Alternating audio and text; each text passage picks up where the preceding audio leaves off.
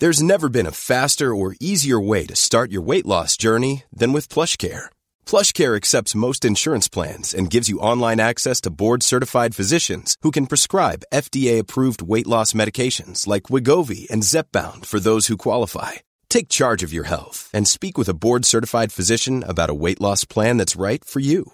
Get started today at plushcare.com/weight loss. That's plushcare.com/weight loss. plushcare.com/weight loss. I'm Sandra, and I'm just the professional your small business was looking for. But you didn't hire me because you didn't use LinkedIn Jobs. LinkedIn has professionals you can't find anywhere else, including those who aren't actively looking for a new job, but might be open to the perfect role, like me. In a given month, over 70% of LinkedIn users don't visit other leading job sites. So if you're not looking on LinkedIn, you'll miss out on great candidates like Sandra. Start hiring professionals like a professional. Post your free job on linkedin.com/people today. Life is full of what-ifs. Some awesome, like what if AI could fold your laundry?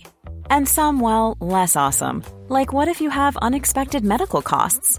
United Healthcare can help get you covered with Health Protector Guard fixed indemnity insurance plans. They supplement your primary plan to help you manage out-of-pocket costs. No deductibles, no enrollment periods, and especially no more what-ifs. Visit uh1.com to find the Health Protector Guard plan for you. On old Olympus towering top, a Finn and German viewed a hop. Only overgrown orangutans try to aggravate fat vagrants getting vodka and hamburgers. Old octopus occasionally tries trigonometry and feels very gloomy, vague, and hyperactive. This is the best one. Oh, to touch and feel, very good velvet. Ah, heaven.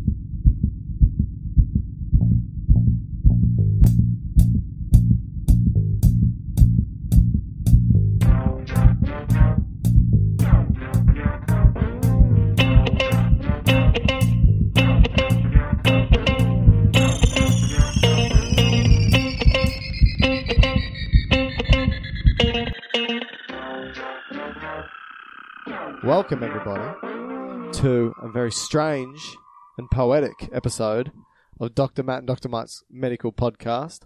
Today we're going through the cranial nerves, Matthew. Nerves of the cranium. And what were we just doing then, apart from being quite poetic and talking crap? We were doing mnemonics, an easier way to remember the 12 paired cranial nerves. That's right. So when I say, to touch and feel very good velvet, the first letter of each one of those words corresponds to the first letter of each of the 12 pairs of cranial nerves. Yeah, so in humans, probably mammals, we have 12 paired cranial nerves. So one either side. That's right. Coming out of the brain. Yeah.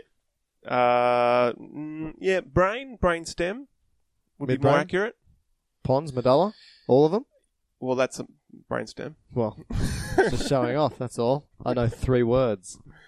Okay, so yes, if you're a fish, you might have 17, but we're not. We're a mammal, so we have 12 cranial 17? nerves. What are the other 5? I think they blend into other areres. Okay. Stop asking questions. So, sorry. Asking questions you don't know, more like it. Yep. Should we say what each one of those letters stand for? O. All right, so you do your mnemonic, and I'll correspond with the... First word, O. Olfactory. O. Optic. O. Oculomotor. 2. I forgot what it was. O. 2. Trochlea. Touch. Trigeminal. And. Abducens. Feel. Facial. Very. Vagus. Good. Glossopharyngeal. Velvet. Go back. Yeah, I know. I knew you bugged that one up. First V. Yeah. Vestibulocochlear. Oh, good. G. Good. Glossopharyngeal. Velvet. Vagus. R. Accessory. Heaven. Hypoglossus. You should have written it down instead of trying to do it Free Willy style off the top of your head. Free Willy. Now, so they're the 12 pairs of cranial nerves. Mm. Now, what are the functions? But just generally speaking, for all 12 pairs of cranial nerves, what are they there for? They are homologs to the spinal nerves, so they're equivalent of the spinal nerves of your body. So they go, your spinal nerves innervate all the structures of your body. So muscles and skin. So sensory and motor. Yeah, so going into your head now, or supplying all the structures of your head, and to be accurate, neck, okay? These nerves are going to have they're either going to be sensory, motor, or mixed. So I got another mnemonic. Okay.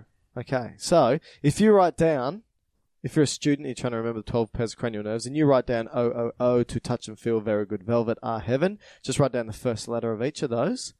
So you're going to have O, T, A, F, V, G, V, A, H.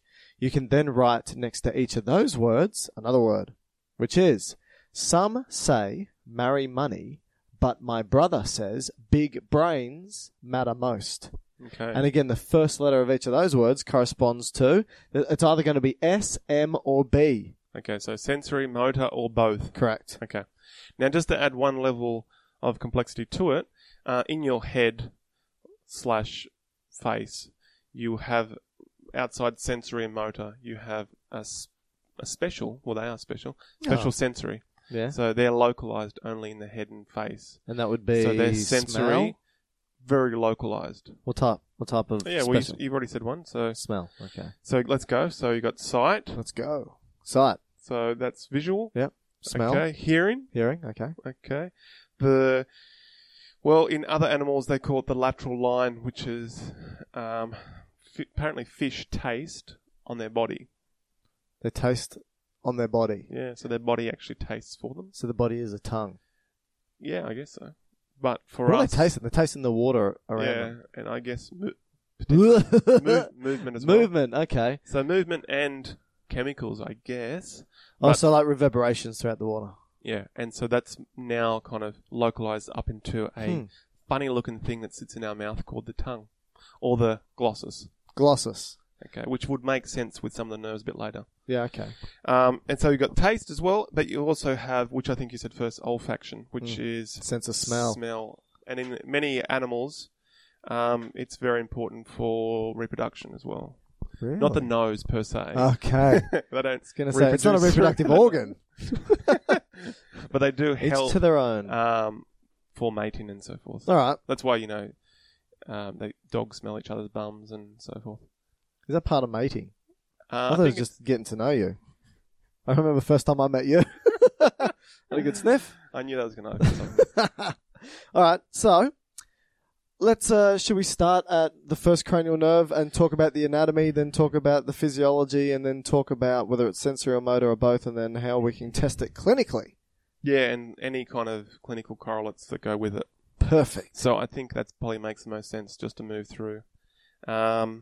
So as I said earlier, cranial nerve 1. The cranial nerves are they're still peripheral nerves. So they're still, actually this is a good point because many students, well my students anyway, and that could be just my teaching, because it's in the skull, they get confused. They think it's central nervous system, but it's not.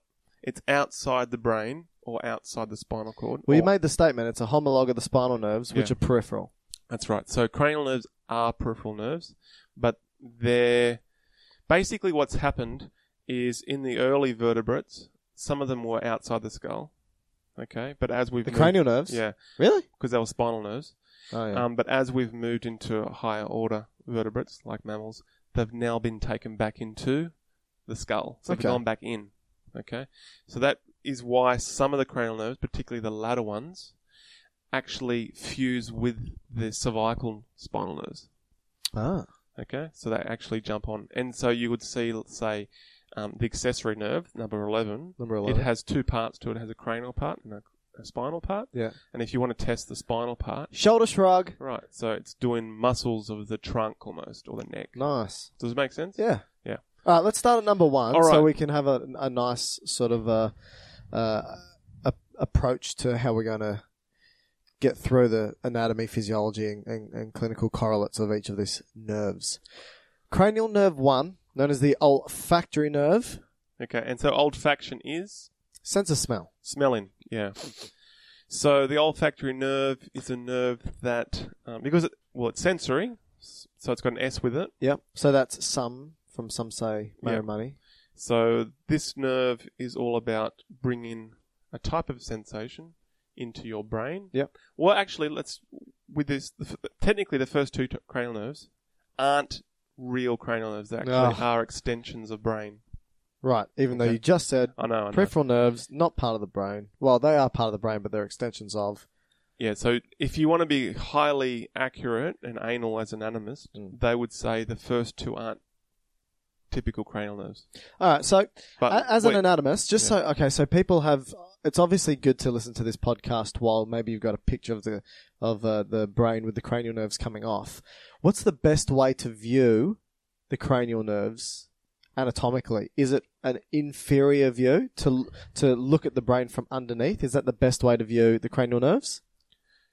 Yeah, I think that's traditionally how it would be done. Like, so the brain's been pulled out and viewed from underneath. Yes. And you can, I think, barring maybe one, you can see them all. Because they're kind of mostly all coming off ventrally. Now, the fact that they're numbered from 1 to 12, are they numbered like this for any particular... are they numbered in this order for any particular reason?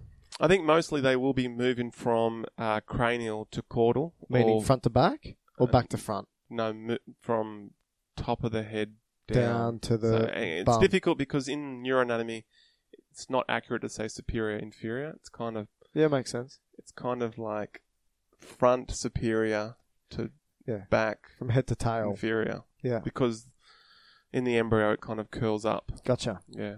Okay, so... But I think it does move from the top of the brain and moves down the brainstem. So it goes midbrain, pons, and then medulla. And then once you're in the pons, it kind of goes ventral dorsal. And then in the medulla, it kind of... It's a bit confusing, but it kind of... Right, so is everyone turned off now? Yeah. So, okay.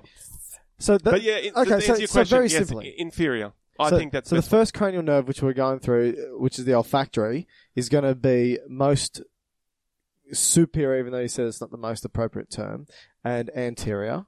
And the last cranial nerve, which is the hypoglossal nerve, or hypoglossus, is most inferior posterior. Yeah, lowest down. I'd probably go with that. Okay, we'll stick there. All right. Olfactory, sense of smell. Now, you said it's a sensory, and it makes sense because it's a sense of smell. What else can you tell us about it anatomically? Well, it is an extension out of the telencephalon. So that is, I guess, what you'd call the higher brain. Mm. Okay, so it's kind of an extension of that. And because it's sensory, it's probably more accurate to say it's going out in rather than in out. So it's because sensory... Afferent signals to sensory the brain, not away from the brain. Right. So its receptors itself are located in the kind of top of your nose. So if you were to put your finger in your nose... Doing it. And push it as high up and kind of... Doing it. Back as you can. Yep. That location where your finger is now. Should I be wrist deep? Is this possible? Well, you do have a fairly... Small hand or big nose? Or both? That's kind of where the receptors would be. And I think also medial septum as well. So that's kind of that thing that separates the nostrils. So you're saying this is where the nerve endings for olfactory nerves sit? Well, the receptors. The receptors. Don't they sit through a bony plate? Well, they have to go through that, yeah. But they're sitting in the mucosa of your nose. Yes. That stuff that makes the mucus. But you can't physically touch them when you put your fingers as high up as possible. I don't know. I would say probably no. You can't. Okay. Just letting you know.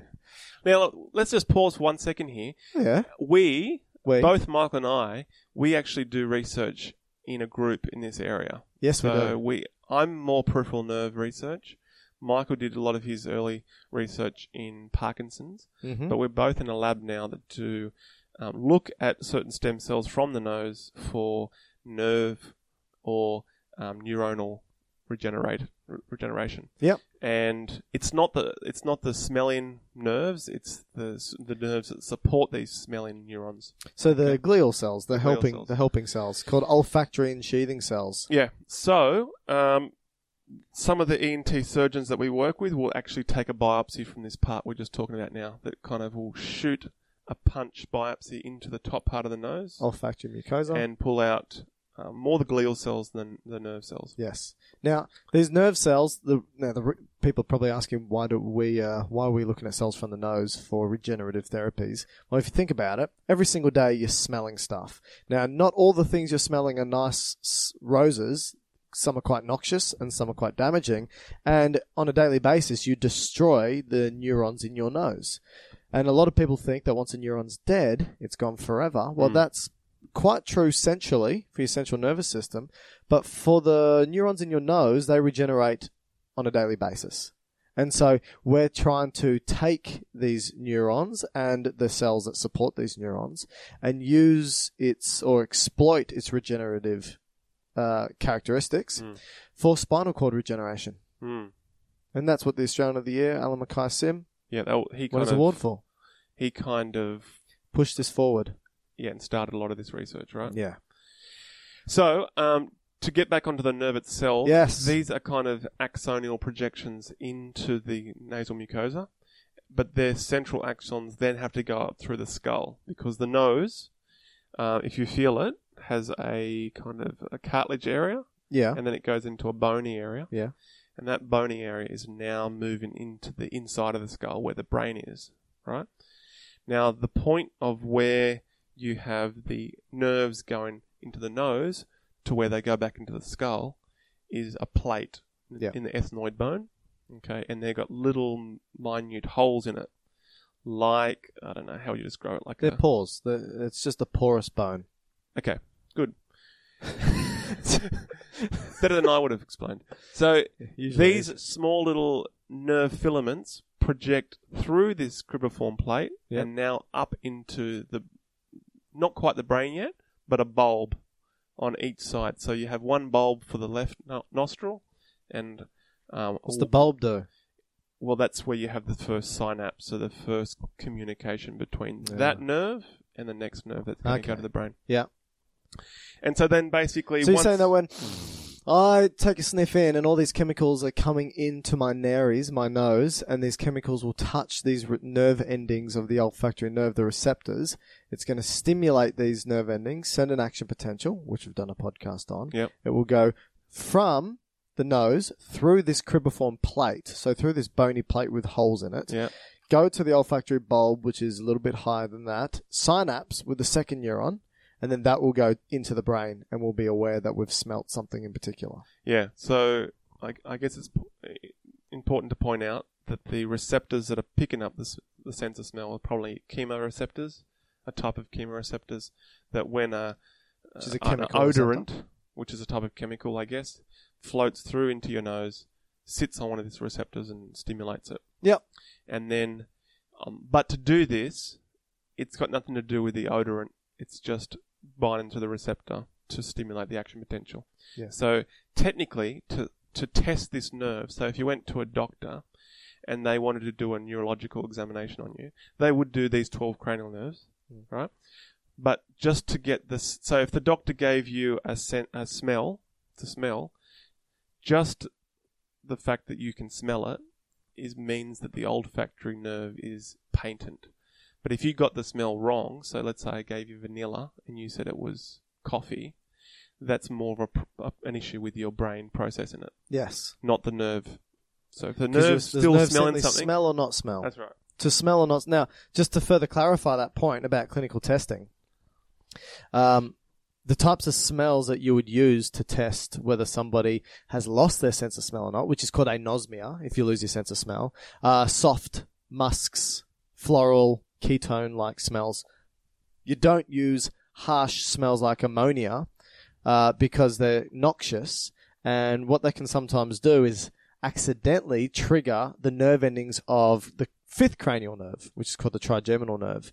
And because it's noxious, it may stimulate the trigeminal nerve, and you may think, or you may have the perception that you're smelling something, when in actual fact it's a false positive stimulating cranial nerve 5. So it has to be florally, ketone, nice, soft, musky scents. Yeah. If you want to do it properly. Now, let's just say you do this and the patient can't smell anything.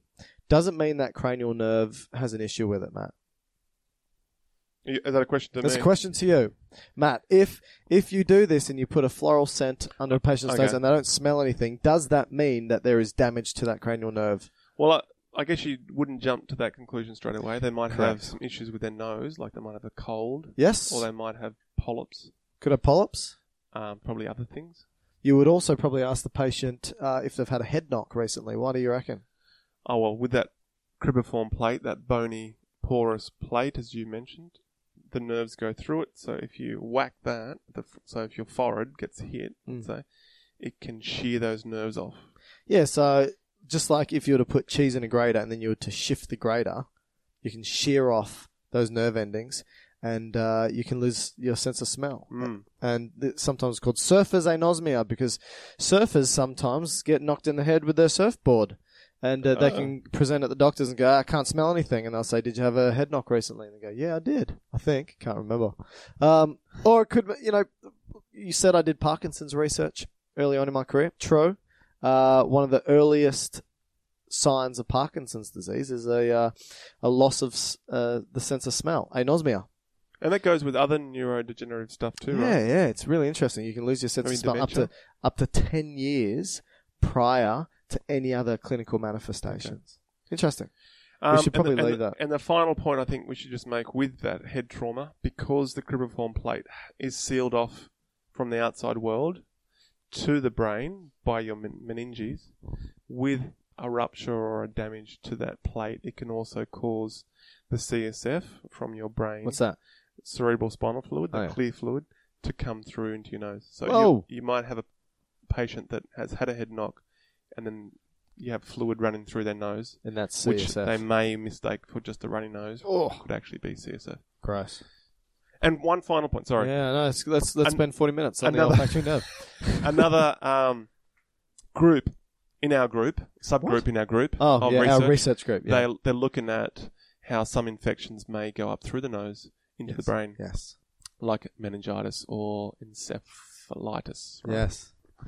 Yeah, close. Bacteria, viruses, so forth. Yeah. Okay, good. Olfactory done. Done. Number 2. Cranial term 1. Okay, the second O of OOO. So this is optic, and the name should give you some idea where it's going. The ear. So optic eye. So this is the next part of the brain down. This is coming from the diencephalon. The die, not the telencephalon. No, the telencephalon is the higher center. Yeah. Diencephalon is going to be more like the thalamus, hypothalamus, that kind of region. Gotcha. Okay, so a deeper part of the brain. Deeper part, yeah. Yep. So the olfactory, again, is this extension of that area. Olfactory or optic? Sorry, optic. Yep. And it's all about sensory, but it's a special sensory because you don't have visual input anywhere else in your body. Gotcha. Okay. So it's specialised in that sense. Okay. Yep. So. Yep. My turn? Yes, go for it. So I was just going to say, if you want to test it, should we go straight to anything else you want to say before we start talking about testing? Since it's a specialised sensory nerve, there's sort of 4 separate tests that you can do with it.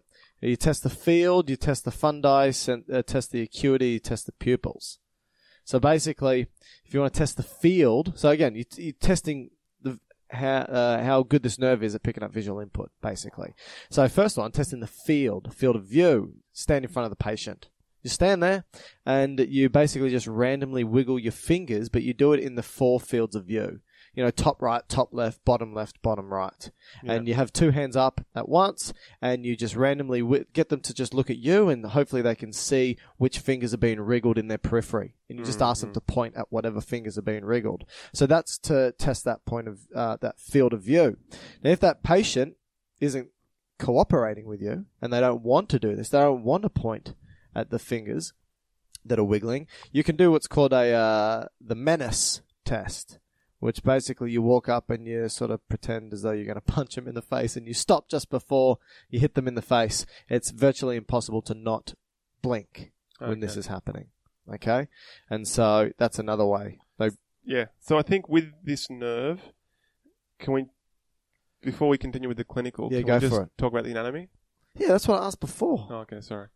So each eyeball, if you cut it in, not literally, but if you were to cut it in half vertically, and each eyeball had a right and left half. Mm-hmm. Okay. The medial, so the one closest to the nose, half, that portion of the eyeball that would receive visual input would actually cross to the other side of the brain. Yes. Okay. Whereas the outside part, the one closest to your ear, would stay on the same side to your brain. So can I reiterate that? Yeah. In the podcast I did, that really fantastic podcast I did with Grant. Without me. Without you, we spoke about the split brain experiment, and we spoke about how if you show an image to an individual in their right field of view, so that just means the right field of view for both eyes, it goes to the left-hand side of the brain. If you show something in the left field of view of both eyes, it goes to the right-hand side of the brain, which shows that the signal crosses over. Yeah. So the left field of view of both eyes will go to the right-hand side, and the right field of view of both eyes will go to the left-hand side. So it does cross over. It's not whatever's in the right eye goes to the left, and whatever's in the left eye goes to the right. It's the field of view. Yeah. And so that's just telling you that each eye will get and send images to both parts of the brain. Yeah. Okay? So when you're testing the field of view, Yeah. if there was lesions on this nerve, there's going to be different deficits depending on where the lesion is. So if you had a lesion right directly on the nerve behind the eyeball, the whole eye would be essentially blind. So you wouldn't have any input. Okay? Now, if you go back a bit further, so a bit deeper in the brain, there's a point where all the fibers cross over. So you have some that will go to the other side. The chiasm, yeah, which is the cross part. That actually sits right in front of the pituitary gland. Mm-hmm.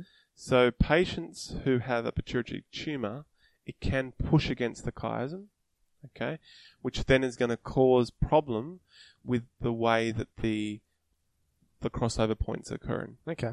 And so if you would imagine if you got on the left eye, it's bringing signals from the nose half of the left eye, and it's bringing on the right eye, the nose part of the right eye across to each side. But just to make it more confusing, the nose half of your eye actually gets vision from the temporal side of the outside world, because the way that the light comes in through your eye kind of, what's the word, refracts or something? Yeah. And so a person would present with kind of tunnel vision. Yeah. So if a person comes to the doctor and says, "Hey doc, I keep running into the door frame," it's because they don't see their peripheral vision anymore. Yeah. And so that's potentially due to a lesion or an issue with the chiasma, the crossing over point. Does that make sense? Yeah, it makes sense. Okay. Anything else about the anatomy? And then it kind of, from that chiasm, it then reflects back as an optic tract, which then goes into the diencephalon, and then can go into other strange areas like, it's not really strange, but areas of like, so the midbrain. Yeah, and so, such a strange area of the midbrain. Where you might also have auditory input, and that's why sometimes you have a reflex. So they have a visual auditory reflex, where if you hear a really loud sound, You see a bright light. but you will directly look at it. So What about synesthesia? You heard the term synesthesia?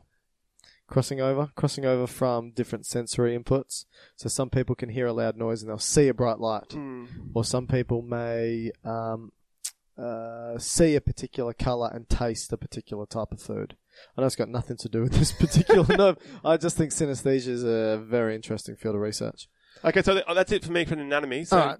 clinical, you already said about the visual fields. I think we're Yeah. done with that. Yeah, but what we can do is you can also, so I said visual fields, but you can also use an ophthalmoscope and have a look into the eye and actually look at the nerve, the optic nerve. So the back of the eye. Yeah, so you look at like colour and contours, and you can even have a look to see if there's signs of increased intracranial pressure. Like Because it bulges out or something. Because it bulges out, but also if you look at it, it should look a bit white, right? But if it looks very pink, it's a good indication that there's increased intracranial pressure. Oh, there you go. So a lot of these would be done if you just go to your ophthalmologist. Ophthalmologist. Now, what is it?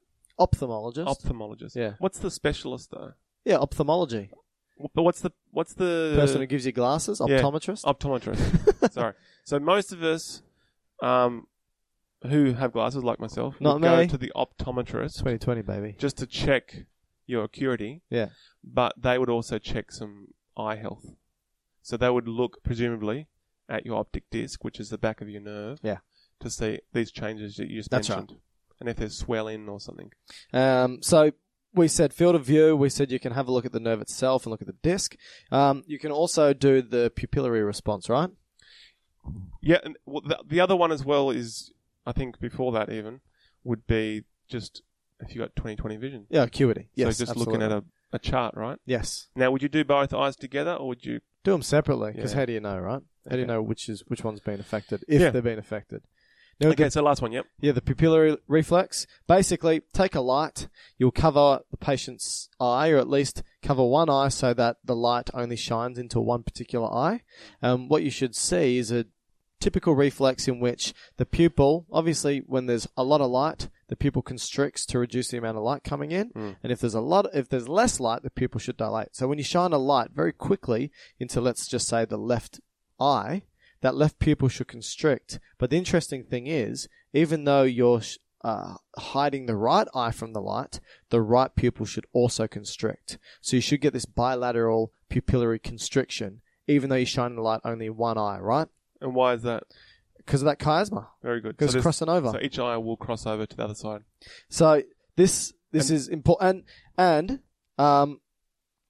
isn't there, you should probably know this, doesn't the signal also rely upon the third cranial nerve? Yeah, that's right. Oculomotor? I was about to say that, yeah. And so, even some of the parasympathetic fibers? So it's only testing when you do the light reflex, which is a very common test in emergency. So a person's coming with some kind of trauma. They just want to make sure neurologically they're sound. So one of the first tests that they'll do is neurologically is the light reflex. So they will, I think in the ED setting, they won't cover the other eye. They'll just shine it in the, say, the left, look at both, and then go to the right, look at both. And so the reason what this reflex, we know by reflex, it has a sensory and a motor component. The light reflex is actually testing Yeah, testing. the sensory part Gotcha. of the optic. Yeah. Because the motor part, the pupil constriction, is the next nerve, which we can do now. Okay, next Are nerve. you So, happy with the optic? yeah. Okay. Third O. So the next one is O, oculomotor, and it should give you in its name that it's Moving the eye. motor. So movement. Now, should we, I didn't ask you this before the podcast, but should we, because we're looking at eye movement now, there's actually 3 cranial nerves that sort of focus on eye movement. Yep. That's cranial nerve 3, 4, and 6, Yep. which is oculomotor, trochlear, and abducens. Yep. Should we do them all together? Yeah, I think that's a good idea. Okay, so firstly, do you want to talk about the anatomy of all 3, and then we'll talk about how they all work together to allow for the eye to move left, right, up, down, so forth. Yeah. Okay, So, go. Quick, go. oculomotor is 3. Yep. Ocular. And you said mean it's motor? eye, motor, movement. Yep. So it's the big mover of the eye. It's the only, it's the only nerve. No, wrong actually. Yep. It comes from the midbrain. Mhm. So this is the first superior aspect of the brainstem. Okay. It comes from the ventral surface of it, and it has 2 parts to it. It's got the big motor portion, but it's also got the parasympathetic, which we did last week. So the we did talk about parasympathetic portion, which is called the Edinger-Westphal nucleus. that. Oh, and yeah, I that remember you is- saying that. That is bringing parasympathetic function to the eye itself. Which would be lacrimation. And No, as you said it's not lacrimation. I made that exact same mistake last week. it's the pupil contraction, Yeah, that's right. and it's also accommodation or change in lens. Yeah. So that's oculomotor. So that's coming from the front part or the ventral part of the midbrain, To the eye to allow Yeah. it to move, yep. moving down to trochlea, which means pulley. Yep. Trochlea is pulley. This is cranial nerve 4, 4, yep. and again it's motor. It's motor. So this is an interesting one. This is the only true nerve that comes from the back of the brainstem. Okay, Okay. Now, interestingly, I hope it is. why is this important? I've always asked, well, why would you have a nerve that oddly comes from the back and all the rest comes from the front? Again, going back to the earlier animals, Because we had eyes on the back of our head. we have the third eye. So shut up. So animals have the third eye. What are you talking about? Which is the pineal gland. Oh, here we go. So the pineal That's a gland, hippie, everyone. The pineal is actually biologically sound. The pineal gland, for us, has lost, well, as far as I think we know, has lost its visual receptors. Would that be the right word? Photoreceptors. Yeah. Photoreceptors. But if you go to some of the lower vertebrates, the pineal gland will actually still have photoreceptors, like birds. Yes. So that drives their circadian rhythm. That's right. And so light actually comes through birds' skull, not only through their eyes, but through their skull onto the pineal gland. And helps release melatonin. That's right. And the trochlear nerve moves that eye, or that focus The point. trochlear nerve can move our pineal gland. Not a pineal gland, but a thing that focuses, I believe, the light onto the pineal gland. But not for us. Not for us. It's then migrated to the eye. So the trochlear, just to clarify with people who now want to espouse the importance of our third eye, the trochlear nerve does not any longer control the pineal gland for us. Not that I'm aware of, anyway. Don't think so. But the eye Yeah. will send light to the pineal gland. Oh, And that absolutely. gives you the circadian rhythm. But Helps with the circadian rhythm. That's right. The melatonin release. Yeah, More yeah. light, less melatonin, less light, more Yeah. melatonin. That's why it's very important that prior to going to bed, a couple of hours, don't use your iPad, don't use your phone, don't use the TV, because that light stimulates the pineal and reduces the amount of melatonin, does not make you tired. yeah. Turn those lights off, especially blue lights, interestingly enough. Blue lights Okay. really love to inhibit melatonin. Anyway, besides the point. I thought that was interesting. Did you? No, I absolutely think that's interesting. Yeah, that's super interesting. So the trochlear nerve now. I didn't know that birds had transparent skulls. Yeah. So that's like if you go into poultry science Yeah. and you want to get Which is my favourite Yeah, science. that's right. If you want to get good efficiency out of the chooks, you would put the light cycle in 8-hour cycles rather than, say, the natural 12. And so you can get 1.5 eggs per day. Not obviously 1.5. That is that common practice? I would assume it would be because, from a business point of view, you want to get the most eggs out of your chickens, right? What about from an ethical point of view? Is that another conversation? Well, that's definitely enough conversation. But anyway, that's trochlear nerve. That's number 4. Yes. That's moving, because it's in its name. Trochlear is Pulley? and Pulls it's the eye. moving the superior oblique muscle to move your eye, which we'll do that in one Yeah, second. we'll do it in a sec, yeah. And then finally, Number the 6. last nerve to go to your extraocular So eye we're skipping muscles. 5 at the moment, just so Skipping everyone 5. knows. Yep. We go to abducens. In its name, it should give it away. Abducens or abduct. To abduct, Means essentially, to take away. to take away. So if you take away your eye, you're just moving you're moving it away from the midline. This one takes it all out of your head. Yeah. So if you were to look outwards, at least with one eye, Yeah. then So laterally, not medially. Laterally, that's right. Yeah. And so that's the abducens nerve. Okay, so cranial nerve 3, 4, and 6 are motor nerves, and they are respectively the oculomotor, trochlear, and abducens, Yep. and they allow for all the eye movements. That's right. And Okay. so when you go to the doctor, or the doctor's doing a physical, at least a neurological physical, They make me cough. Oh, okay. they Neurological. will get you to follow their finger, and they would almost draw this big H. Oh, they Remember draw that? the H. Yes. And so by That's drawing right. the H and The getting you H to maneuver. follow, that would test all the muscles that will move your eyes in those planes. So the H, meaning each end of the H starts in each of the 4 visual fields. Yeah. Top left, top right, bottom left, bottom right. Yep. And then you get them to follow the finger down that and across that H. So, Perfect. so. Can we just quickly do the muscles then? Yeah, totally. Okay, so to move your eyeball, just think of a golf ball. You have 2 muscles that kind of lie on top of it, one that lies at the bottom of it, and one on right and left, or medial lateral. Okay? Oh, there's one on both. Both Yeah. medially, and both then laterally. you have these strange pulley ones. Man, which there's a lot of the muscles. oblique. Okay? So you have, they're called rectus, which I think just means straight, like Yeah, your rectus rectus means straight. abdominis or Yep. rectum. Don't get that confused with your eye. Rectum. No. So you have the Or superior. a golf ball. So you have your superior rectus. So that's a muscle that just pulls your eye straight up, looks straight up. Okay. Superior rectus Superior pulls your rectus. eye straight up, and that's controlled by cranial nerve 3. That's right. And what would make sense to go with that is another muscle that sits on top of that still, Yeah. which is called your levator palpebra superioris, which is moving your eyelid. Yeah. Because when you look up, you want to move your eyelid Oh, up. yeah, that with makes it. sense. Okay. So you're looking up. So looking up, you're using that superior rectus. You're pulling the eye up via cranial nerve 3. Yeah. But also using that superior muscle that Yeah. sits on top of it. It's lifting your eyelid. That's right. So that's cranial nerve 3 as well? That's also. However, Yeah. it does have innervation by the sympathetic nerve system. Okay. Via the facial nerve? No, it comes in by the carotid artery. So remember we did the sympathetic trunk. Yeah. Remember we spoke about the cervical ganglion, the one that sits up in the neck, Oh, yeah. right near the carotids. Yep. It brings its fibers up through. Which fibers would it be? Some of them. Post. Ganglionic. Right. Yes. So it's post the ganglion, Yep. and it's bringing fibers up with the blood vessel to bring to your brain, and jumps on board with it, comes to this eye area.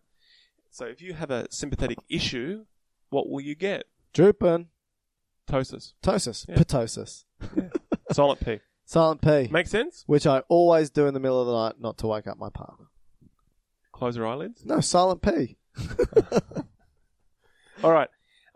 The other muscles. So, okay, because, look, this is super confusing. Yeah, it is a little bit. Especially over a podcast. So just to reiterate what you've just said, you've said that to lift the eyes up. Directly up, straight up. Straight up, that's just cranial nerve 3. Yeah. Okay. Next. The other one is if you want to go completely cross-eyed, so bring your eyes right to look at your nose, Yep. you would need muscles to right on the medial surface of the eye, which Yep. are called the medial rectus. And they pull the eye inwards. Yeah, that's Gotcha. also oculomotor. Oh, so that's cranial nerve 3 as well. Okay. Okay. And then you also have the inferior rectus, which Yes. is the one at directly the bottom of the eye. Yeah. Okay. And that would pull your eyes straight down. But laterally and down. No, just straight down. I mean, if you isolated these muscles just on its own, Okay. okay, that would pull the eye straight down. That's the inferior rectus. Yeah. Okay. And then finally, the last muscle the oculomotor will innervate is the inferior oblique, which is the pulley at the bottom of the eye, which should bring it up And in. In or out? Up and in. Okay. All right. I'll trust you on that. Up But and in. definitely up. I'm just not sure if it's out or in. I So, always get these mixed up. so So that's all oculomotor. yes. Okay. The next one is trochlea. Should we just reiterate that? I think put all the muscles in, and then we can talk about how you All right. test them. All right. Next one is trochlea, which is number 4. Mm. That's only innervating one muscle to the eye, Yeah. and that's the superior oblique, Yes. which is kind of sits above the eyeball, but on a pulley, Yeah. and it's attached to the surface of the eye, which when you pull on the pulley, it causes the eye to actually go down. Which doesn't sound right, does it? No. But just the way it's holding onto the golf ball, Yeah. your eye, and with the pulley, Yeah. it actually pulls the eye down and in. That's right. Okay. So cranial nerve 5, the trochlea. 4. Yep, that's what I said. Cranial nerve 4, trochlea, pulls the eye down and in towards the nose. That's right. Yep. And then finally, Mhm. you've got the abducens. What do we say abducens is like? It means to abduct, to take Okay. away from the face, so it's So that's moving it going to laterally. innervate the lateral rectus muscle, Yep. which is on the outer part of the eyeball, and that's make the eye look out. Look outwards. Now, I don't think many people could do both unlike- eyes. yeah, both out. Chameleon. Yeah, well, it's both, like most people can do a cross-eyed, which is bring in medial rectus completely, but to Yeah, bring it's it not possible. both out, I think would be almost. I think some people would be able to do it. You reckon? But I think most people. God, I get a headache. All right, so So all of them together. yeah, okay. So to simplify it, let's say that we gave an individual palsy of each one of these What does nerves. palsy mean? Palsy just means to be paralyzed in a sense. Nerve by nerve. So let's just say we are inactivating cranial nerve 3 oculomotor. And that's got a lot of muscles there. It's got a lot of muscles. So basically, we said it goes up, it goes down, and it goes in. Yeah. Which means what's going to happen is the affected eye, or the affected, because remember there's pairs of these cranial nerves, if one of the pairs of oculomotor cranial nerve 3 is affected, the eye's going to turn down and outwards. Okay. Does that make sense? Because you're going to have lateral rectus in there. That's That's going right. to be dominating. Yes. And you're going to have superior oblique, which will be also dominating. So all the other ones will be dominating. So the superior oblique pulls down, so that'll be dominating, and the lateral rectus pulls out, and that's going to be dominating. So you get the eye pulled down and out. Okay. So if a person, I'd presume this will be unilateral, so on one side only, compared to affecting both oculomotor. Yes. So presumably it'd probably have some lesion on its transverse from the midbrain to the contralateral side. Or maybe in the midbrain, if there's a tumour in the midbrain, maybe? Yes. Okay. So contralateral means opposite, ipsilateral means same side. Okay. All right. Okay, what if we had palsy of cranial nerve 4, which is the trochlear nerve? So what did the trochlear nerve do? It's simply... Down and in. Down and in. So what happens is it's actually masked by the other nerves because it's all the other muscles. So more so what you get is the patient tilts their head. Okay. And so they'll sort of walk in with a tilted head trying to correct for the issue. Okay. Towards or... Contralateral. So opposing the issue. Okay.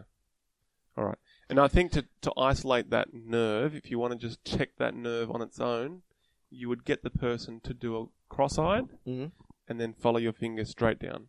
That makes sense. And if they can't track downwards, then there's a nerve issue there. Because trochlear pulls down and in. All right, so last one. This one's fairly easy, I think. Cranial nerve 6, which is abducens. You told us that it abducted it, so it took it away from the face, so pulls the eye laterally. If that's paralyzed, then the eye's going to move in medially. Yeah, so I think anecdotally, we've probably all seen some people who have got an eye that's kind of looking in a bit more than the other. Yeah, I have seen that. So that could be maybe a weakness of the lateral rectus, or it might be a nerve issue. Okay, that would be much more easy to see straight off. All right. Cranial nerve 5. The other couple of things just to add to that. Oh, yeah. Because the oculomotor also has parasympathetic, that's the motor portion of the pupil reflex. Oh, that's right. So you shine light into the eye, and you would see pupil constriction, not only on that eye where you shine it, but... Contralaterally. And what is that called? It's called pupillary constriction. Consensual. Okay? Consensual. Yeah, consensual. Okay. So you got to make sure you're checking both sides, because if there's a deficit, you don't know if it's a sensory deficit or a motor deficit. Good point. So you got to check both. All right. What happens if there's double vision? So if a person says, is that Michael... diplopia? Diplopia. Yeah. Double vision. As in, what nerve could it be affecting? So it's the way the eye's tracking, so the eye muscles may be uncoordinated with each other. Yes. And that would cause two visual... That makes sense. Okay. And that would generally get worse as it moves. Can also make the point side. That if you are going to be doing this H maneuver and tracking the eye movement of the individual, that you also look for a nystagmus. Yeah, very right? Good. That's right. And so there's this rule of thumb, which is basically if you get a horizontal nystagmus, peripheral deficit. If you get a vertical nystagmus, central damage. Right. Rule of thumb, not always the case. So there's nystagmus are just kind of, the eyes kind of shake. Yeah, it's like a jittering. They can kind of It doesn't move in a nice fluid, smooth way. It sort of jars as it moves. Yeah. And that could be quite a complicated motor issue. So it could be a cerebellum problem, so the small part of your brain. Well, this is where that rule of thumb flies out the window, is if it's cerebellar. And also vestibule, which is your inner ear. And this kind of, I think this feeds into also the difficulty of movement, and you saw that when you were on the boat the other day. Oh. You had vestibular problems, you had your visual problems, and you had your emetic proprioception, problems, and then your body resulted by gastrointestinal problems. That's right. That lasted a while. All right, I think that's it. So so we've done 45 minutes down. We need to go to cranial nerve 5. 1, 2, 3, 4, and we've done 6. Yes. Now let's go to 5. This is the largest cranial nerve. Whoa, what about the vagus? The vagus goes the furthest, but the biggest in diameter is this nerve. And that's the trigeminal. And what does it mean? Tri means 3. Yeah. Geminal means? Twin? Does it? What, 3 twins? So 6? Well, technically it would be, right? Because of pairs, that's a good point. Okay, so trigeminal tells you... I think it's Gemini. What's Gemini? Gemini. Besides your first car you owned. Did drive a Gemini at one point. I knew that. I don't know. Do you know what is Gemini? See, I'm not up with star signs. Astrology. I thought you were. What is Gemini? And your third eye. Oh, God. Anyway, Michael's quickly looking that up. While Yeah, I wanna know what Gemini I'll means. start the anatomy. Gemini is the third astrological sign of the zodiac, originating from the constellation of Gemini. Under the tropical zodiac, the sun Oh, no, that's a bunch of crap. It's got 2 owls here. Does it mean owl? You just look it up quickly and I'll start with anatomy. All right, go. All right, so the trigeminal nerve is quite a large nerve. Did you know when a Gemini man falls in love, it's hard to say how long it will last? Okay. That's just what the internet says. Okay, so this nerve has 2 main portions to it. It has a big sensory portion. Means twins. Twins. Right, thanks. So you were right. I was right. Yeah, you were totally right. Good By on the way, I need to make a correction on myself. Apparently, Galen was Greek. So yeah. However, he did a lot of his practice in Rome, so that's where I got it mixed up. All right. So He's we're still both Greek. right. He was hybridized. It's hybridized. All right, trigeminal, go. So trigeminal is a big nerve that comes off the pons, the front of the pons. The So middle part of the brainstem is the pons. The pons is the bridge. The bridge. Okay. I like that. It's the bridge between a lot of things. Cool. That helps people. Cerebellum into the cerebrum and then spinal cord up into the brain. That's the bridge, I think. All right, so it's got a big sensory portion and a smaller motor portion. Okay, so it's both. It's both. So this is the first cranial nerve we're coming across that is both sensory and motor. Yeah. So it's going to have afferent and efferent signals coming into the brain and coming out of the brain. Now, in most cases, it has 3 big branches that you should be aware of. It has the ophthalmic, meaning eye, the maxillary, and the mandibular. What's the difference between maxillary and mandibular? The region. Is that what you mean? Yeah. Where it goes? Yeah. So the mandibular is mandible, so it's jaw. Yep. Maxilla is your maxilla, so it's cheek area. And the ophthalmic is going towards the eye, but it's kind of on your forehead. So you could do you could get your first 3 fingers, index finger, middle finger, and ring finger, and just get those 3 as though you're showing somebody, I want 3 of this. Okay. And you put it across the side of your face, and the index finger points towards the eye, the middle finger points towards your nose, and the ring finger points towards your bottom jaw. Yeah. And that's sort of how the trigeminal moves across your face, right? Yeah, more or less. And so, kind of go with your forehead, all your skin of your forehead, and probably a degree of your scalp and so forth, is innervated by this nerve, ophthalmic. Ophthalmic? Ophthalmic of the trigeminal. Yeah. Yes, sorry. So we call that V1, because V is 5 in Roman numerals. Yep. And the first branch of it, V1, is going to be the ophthalmic. Then wouldn't they do, if V means 5, instead of doing 1, wouldn't they do I? And then wouldn't it be... Or VV maybe. No, VI. No, VI. Yeah. And so does the next one VII? V2. Which would be 7? That's confusing, isn't it? So the maxillary branch of the trigeminal is kind of going below your eye down to your, say, bottom lip. Lip. Yeah, okay. Top lip. Yeah. Okay, that's so all cheek. Basically cheek. Yeah, the cheek. And then the last one, the mandibular part, does your lower jaw. All right. Okay. So that means all the sensory to that area. That's skin. Okay. So if I touch my forehead and move all the way down from forehead to cheek to jaw, I'm stimulating the sensory aspect of of each of the trigeminal branches. Yeah, that's right. Okay. And so when you have a neurological done, or if you were to have a neurological done, or if you're a health professional and you're going to do a neurological on your assessment, patient, you mean? Yeah. You would test it both in touch, but also for crude, possibly even pain. So you wouldn't inflict pain, but you would use, say, a cotton bud or a cotton ball for touch versus maybe a pin, and then you would test forehead, cheek, jaw, both sides. Yes, but the interesting thing is that, even though it has a sensory aspect and a motor aspect, that, one's rarely affected without the other one being affected.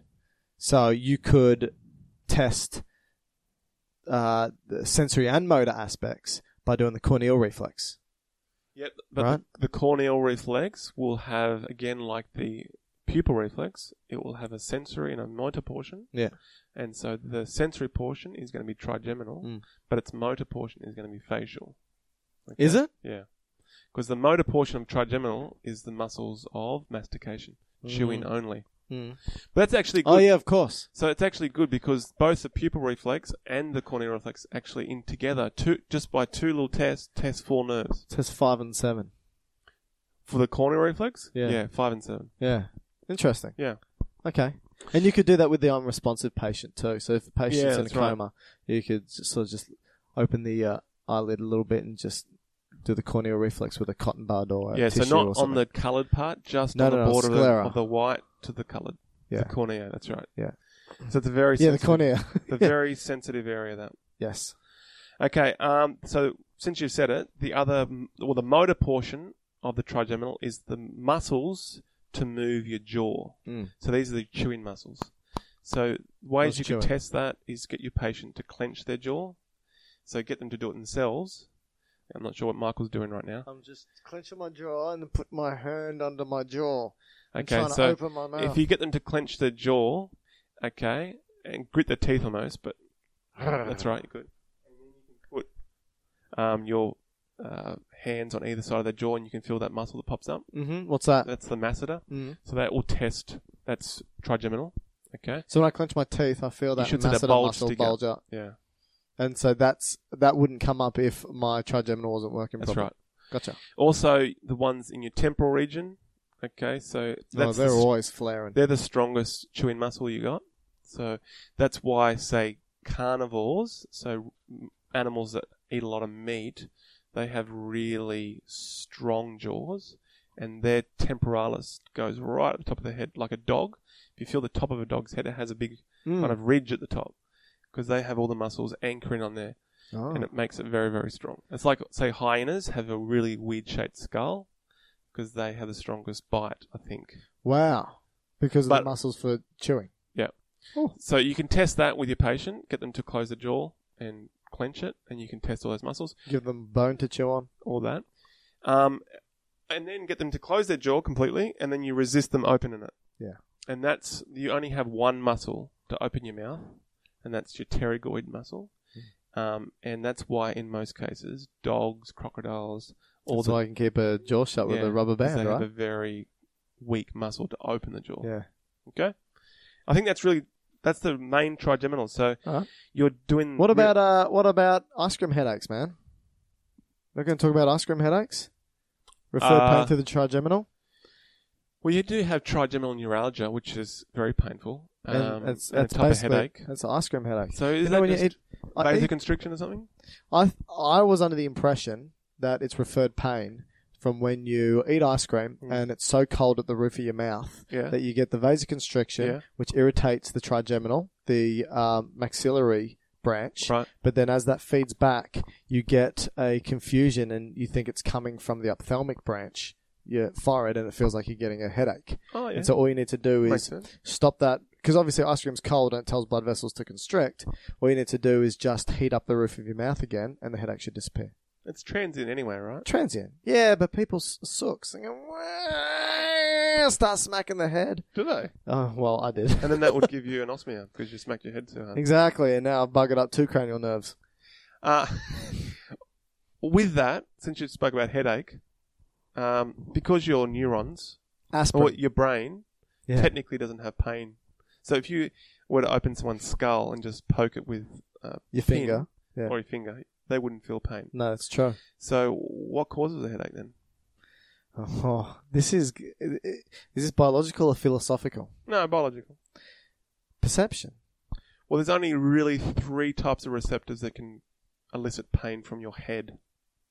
Okay? From your head or into your head? Well, kind of all around that area. All right, go on. So Let you've me got, poke holes in your. Okay. Your So you've got the blood vessels. Yep. All your blood vessels in your brain, around your skull, around your meninges, all that, have pain receptors on the walls all Yes, around that's them. true. And so when you have possibly a vascular issue, like it's dilated, or you get the throbbing headaches. Yes. Okay, so that would, every pulse of blood that goes Yep. causes the throbbing. Yep. Then you have all your neck and kind of scalp muscles. So they would get a pain, and so that's more the tension headaches. Yes. And so you get the headaches associated with it comes up your neck into the back of your head. Sometimes into the occipital and you can get Yeah. visual deficits. Okay. And then the other one is the meninges. So they're the kind of pressure headaches, which can be caused by the increase in pressure in your brain. Yep. So with people who have increased Intracranial pressure. That's what I was looking for. They get those kind of meningitis headaches. Yes. And that's the extreme, though. You can get irritation of the meninges through dehydration. Right, yeah. So if the brain's either got shrunk in or pushed out. Yeah. Yeah, that's right. And so then I think in addition to that is a trigeminal headache, which would be what you just said. Because ice cream headache. Yeah, so you got all the sensory of your face. Meninges is also trigeminal. What about wisdom teeth, mate? Yeah, that's trigeminal. Yep. So when you go to a dentist and they want to pull a tooth out, I've actually had 8 pulled out. 8? 8. Can you believe it? So I've had 4 molars. Yeah. 4 molars out. Yeah. And I've had my wisdom teeth out. Because of its effect on the trigeminal? No, just because I had big teeth. Big teeth, small jaw? Yeah. Yeah. Well, probably more big teeth. So, so the dentist, had to do for the first 4 molars, had to do local blocks. So sticking needle into my gum with lignocaine, which is a local anaesthetic, blocks the transmission of the nerve, then can pull the tooth out. So the dentist would have to have very good knowledge of the anatomy of the trigeminal nerves, the branches, particularly the maxilla and the mandibular, and that explains why. When you have sinusitis, this occasionally happens to me, when you have sinusitis, or you have too much fluid in your, say, maxillary sinus, you get numbness in your back teeth. Really? I've never had that. Never had that? Never had that. Okay. Do you get that? Yeah, I get that occasionally. Numbness in the back teeth? Yeah, because it's what's it feel like when you chew, like when you masticate at the back of your jaw? It's more just, you get pins and needles. Weird. Yeah. No, never had that. Never even heard of that.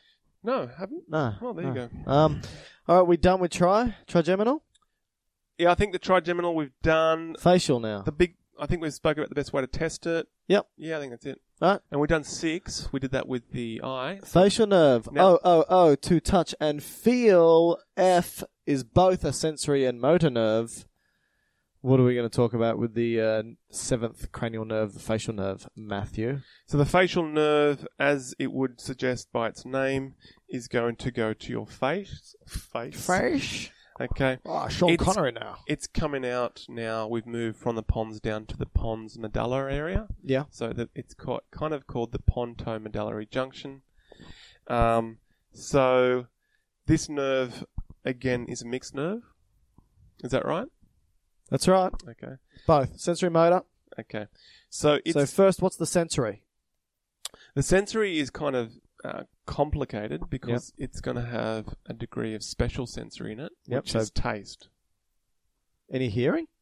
The hearing will be more for the next one. So there's no innovation in the middle ear or anything like that? Maybe that's there's a innovation to a muscle of the middle ear. Stapedius, yeah.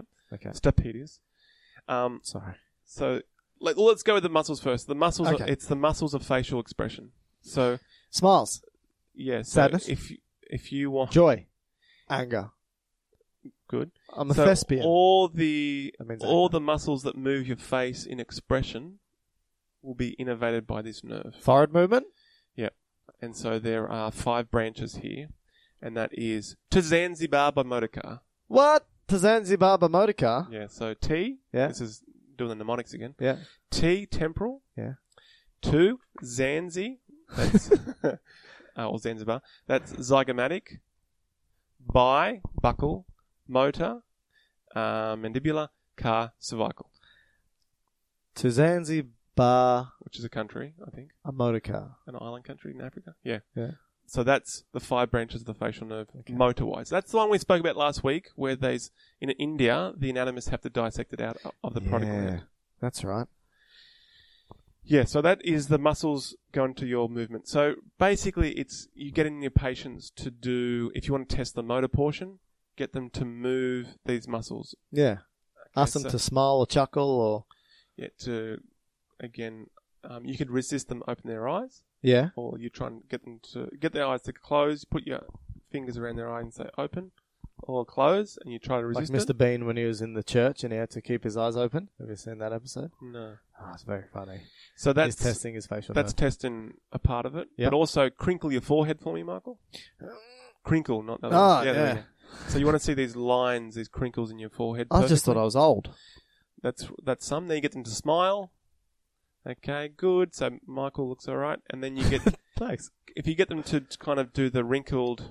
You know the wrinkled neck? Yeah, that's like tense the neck. Yeah, so it kind of looks like a frill neck lizard. Yeah, that's it. So that Do people? the What platysma. about our international listeners? They don't know what a frilled neck lizard is. A lizard with big neck. Jeez, that doesn't help them. All right. So all these are facial nerves. Yeah. So Okay. now, why this is important? Yeah, go is on. because one of the signs of a stroke is facial paralysis or facial drooping. That's more sensual, right? Yes, but I'm just go with that to begin with, right? Okay. So if a patient presents with facial drooping, Yes. you don't know immediately if it is from a higher brain center Gotcha. or a facial nerve palsy. Gotcha. If it's sensual or peripheral, That's basically. right. And so basically all you need to do is to get them to crinkle their forehead. And so if they have a facial droop, let's say on the right side, Mm. so all their right side of their body is, right side of their face is drooping. Yeah. If you get them to crinkle their forehead, okay, Yeah. so crinkle it for me. That's all right, go up.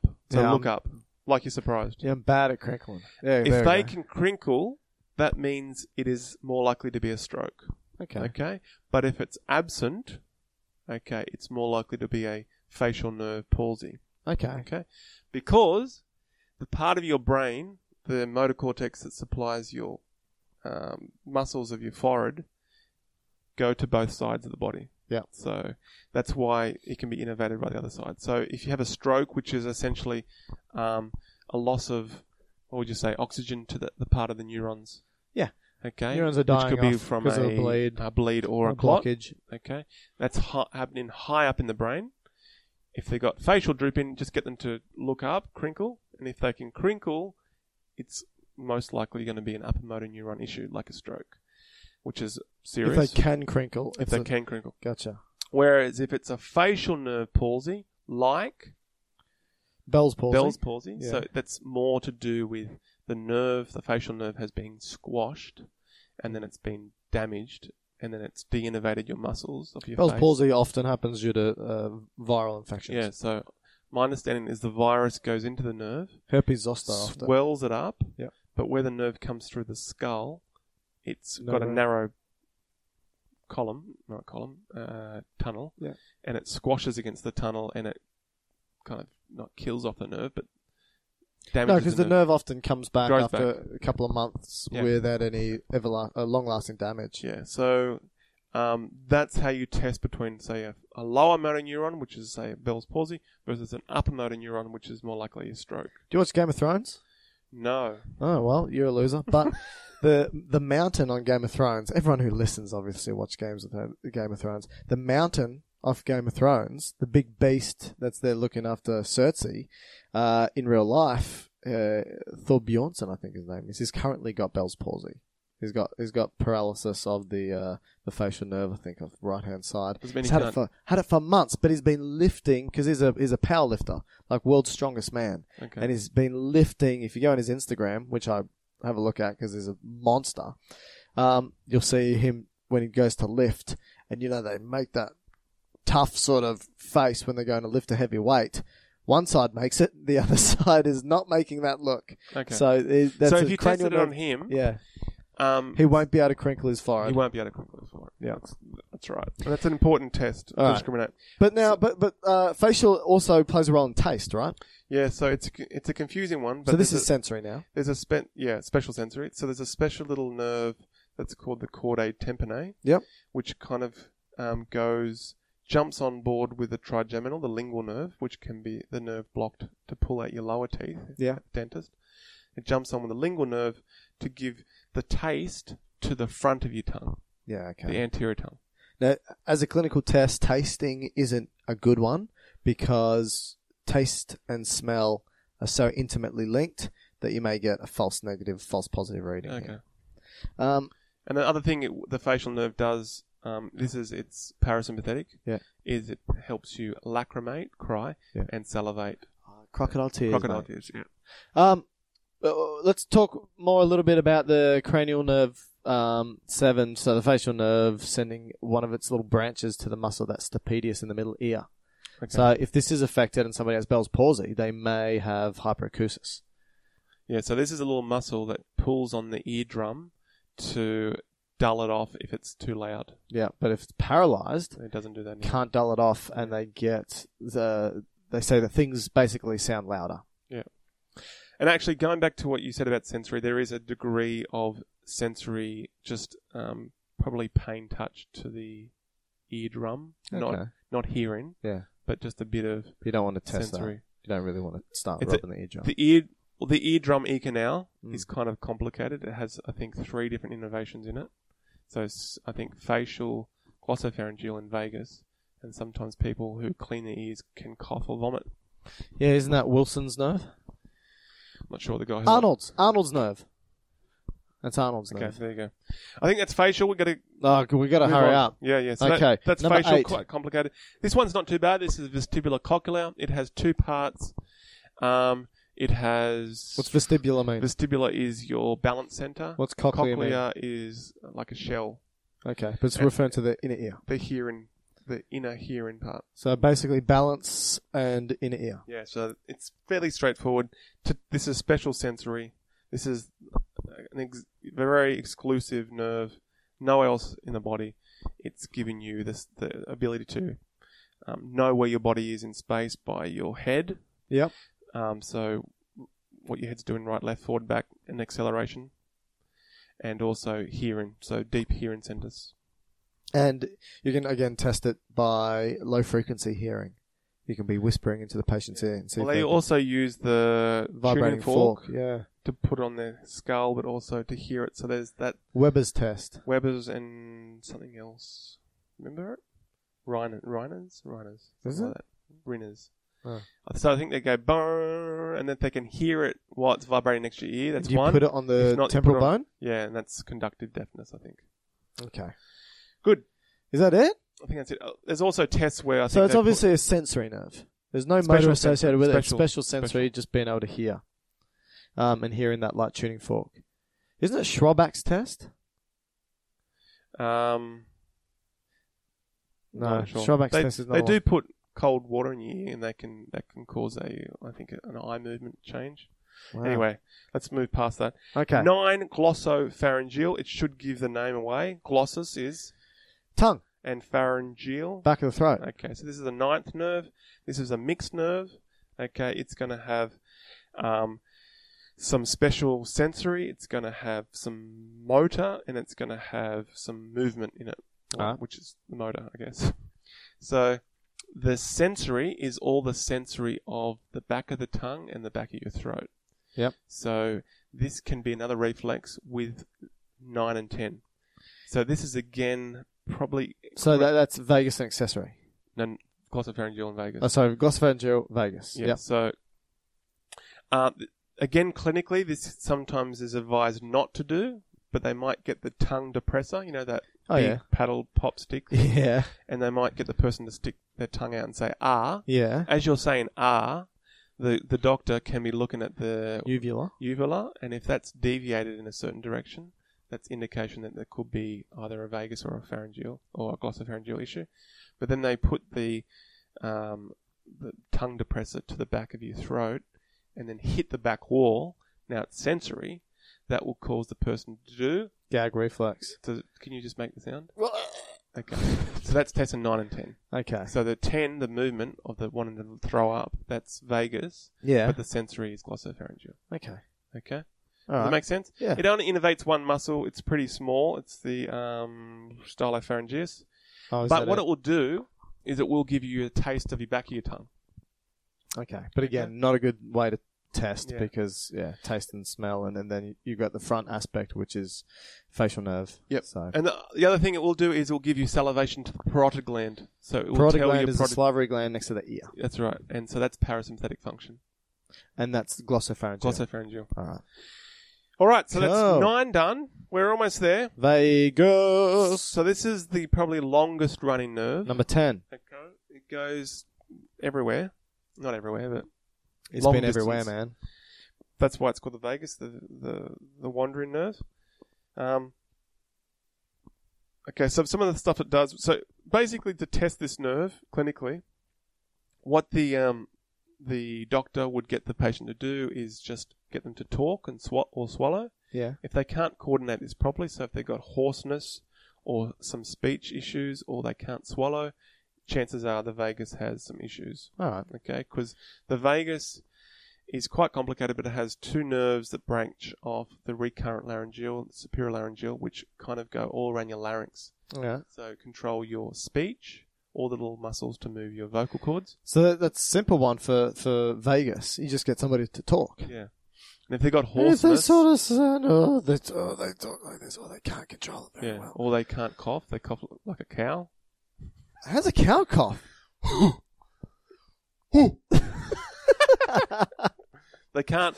Like, for us, we close our vocal cords to let the air go out. Yeah. I don't think they can do that. So they just go, I never watched one. You watch cows cough. Oh, that's shameful. Other thing it does is it's parasympathetic, so it's going to go all to your heart, to your airways, down to your gut. We spoke about that in the parasympathetic. Yeah. Now with this nerve, There's this nerves. You can have a reflex or a mismanaged reflex, which Oh, I yes. have. Yeah. Oh, can I, please? Which is called the Vasovagal syncope. Yeah. So. Syncope means to pass out. Yeah. So. Vasovagal is referring to the effect that the vagus system has on blood vessel diameter. Yeah. And if you stimulate it, it basically will redirect blood flow away from your brain to your legs. Or just away. Away to your periphery. Not go into your brain, which means your brain doesn't get the blood it needs and it switches itself off and you pass out. Now, this can happen a number of different ways, all of which stimulating the vagus nerve, and you can do this stimulation of the vagus nerve through, what's it called when you...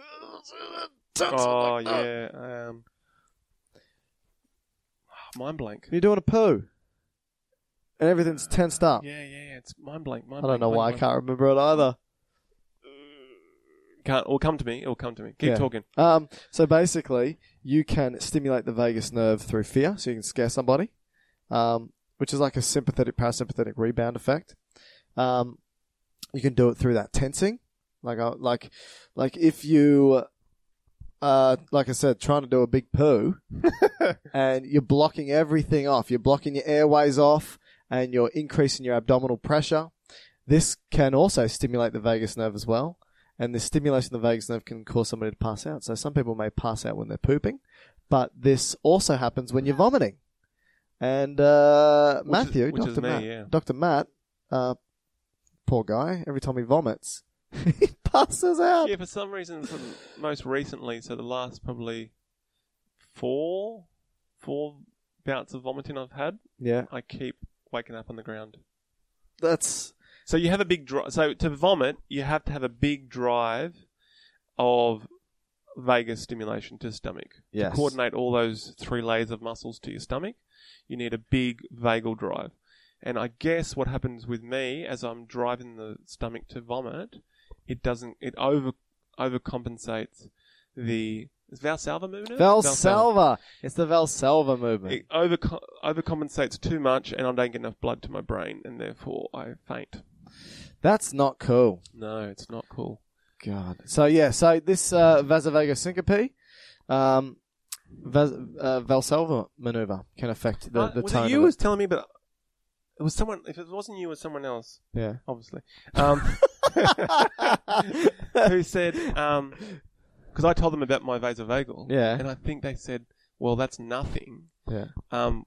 Their brother or something like that, when they go to the toilet, they'll faint. Yeah, bowel movements. No, just a bit of straining. Wow. They'll just faint. So the amount of time they've passed out and woken up in a public toilet is innumerable. Wow. So I guess I'm lucky in that compared to that.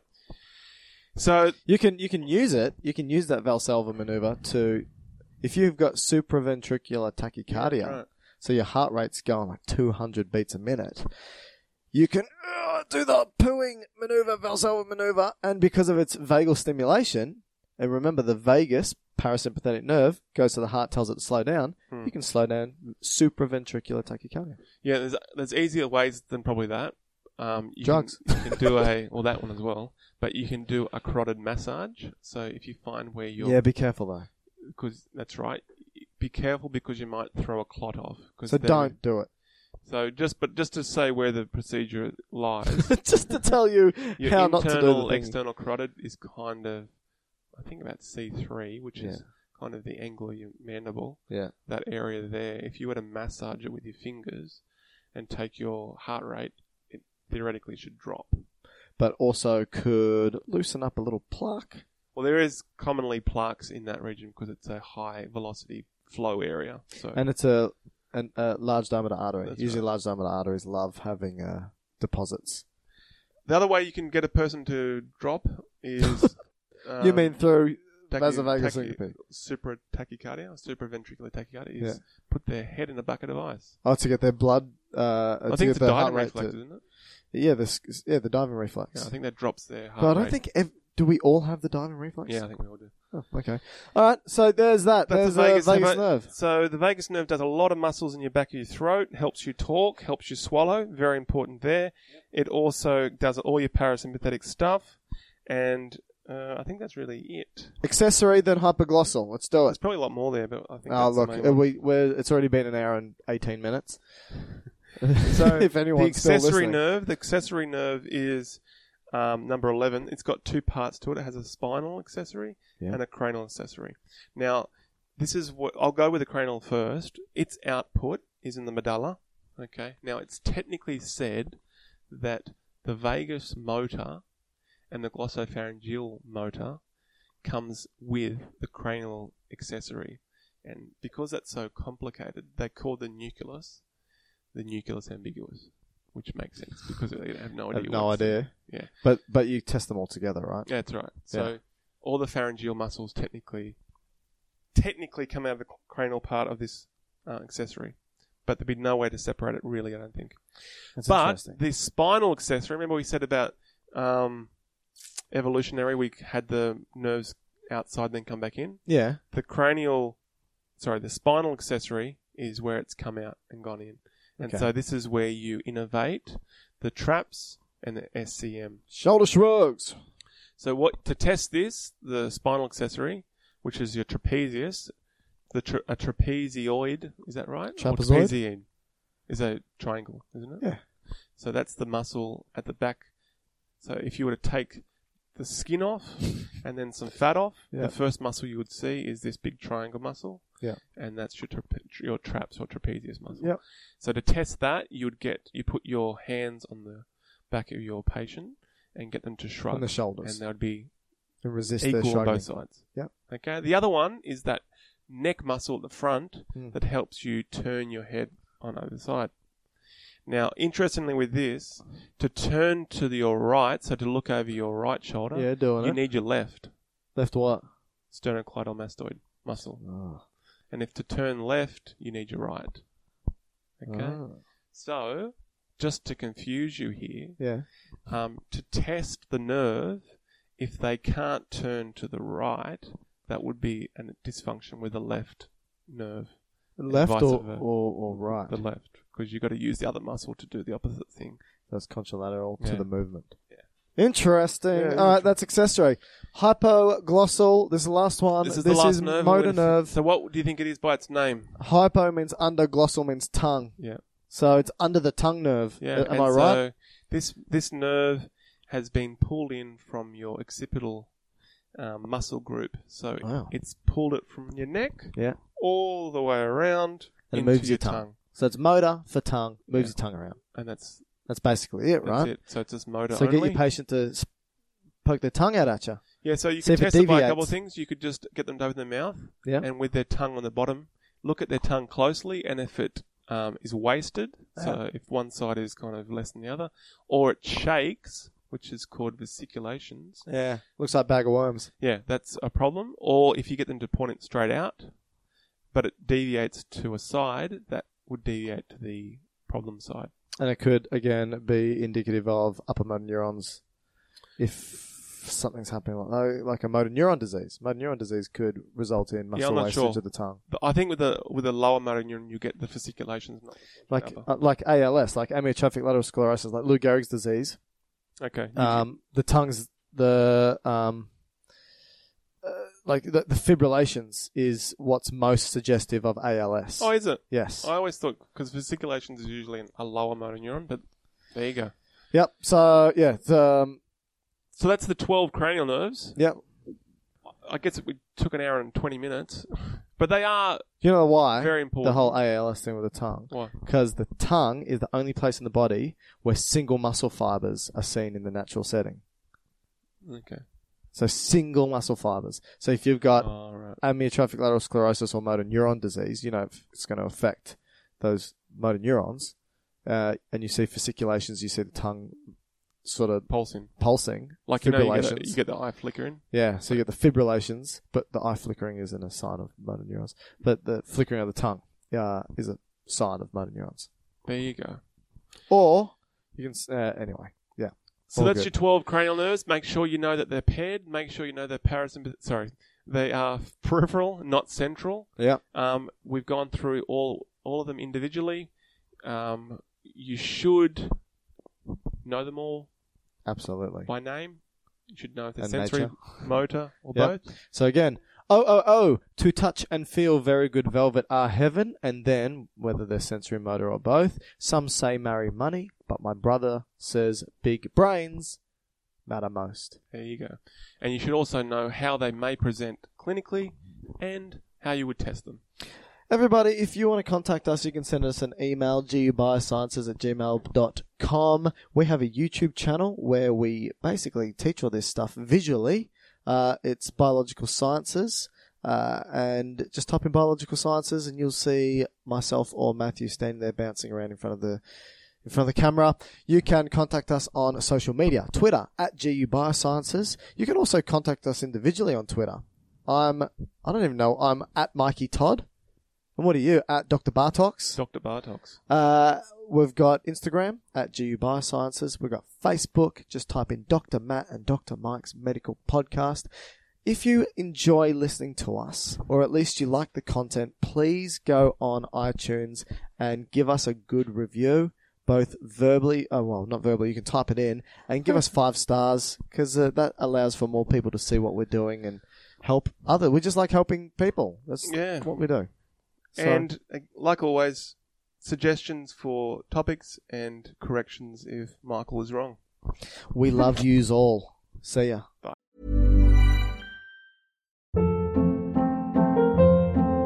Hold up. What was that? Boring. No flavor. That was as bad as those leftovers you ate all week. Keke Palmer here. And it's time to say hello to something fresh and guilt-free. Hello Fresh. Jazz up dinner with pecan-crusted chicken or garlic butter shrimp scampi. Now that's music to my mouth. Hello Fresh. Let's get this dinner party started. Discover all the delicious possibilities at HelloFresh.com. Hey, it's Paige DeSorbo from Giggly Squad. High quality fashion without the price tag. Say hello to Quince. I'm snagging high-end essentials like cozy cashmere sweaters, sleek leather jackets, fine jewelry, and so much more. With Quince being 50 to 80% less than similar brands. And they partner with factories that prioritize safe, ethical, and responsible manufacturing. I love that. Luxury quality within reach. Go to quince.com/style to get free shipping and 365-day returns on your next order. Quince.com/style.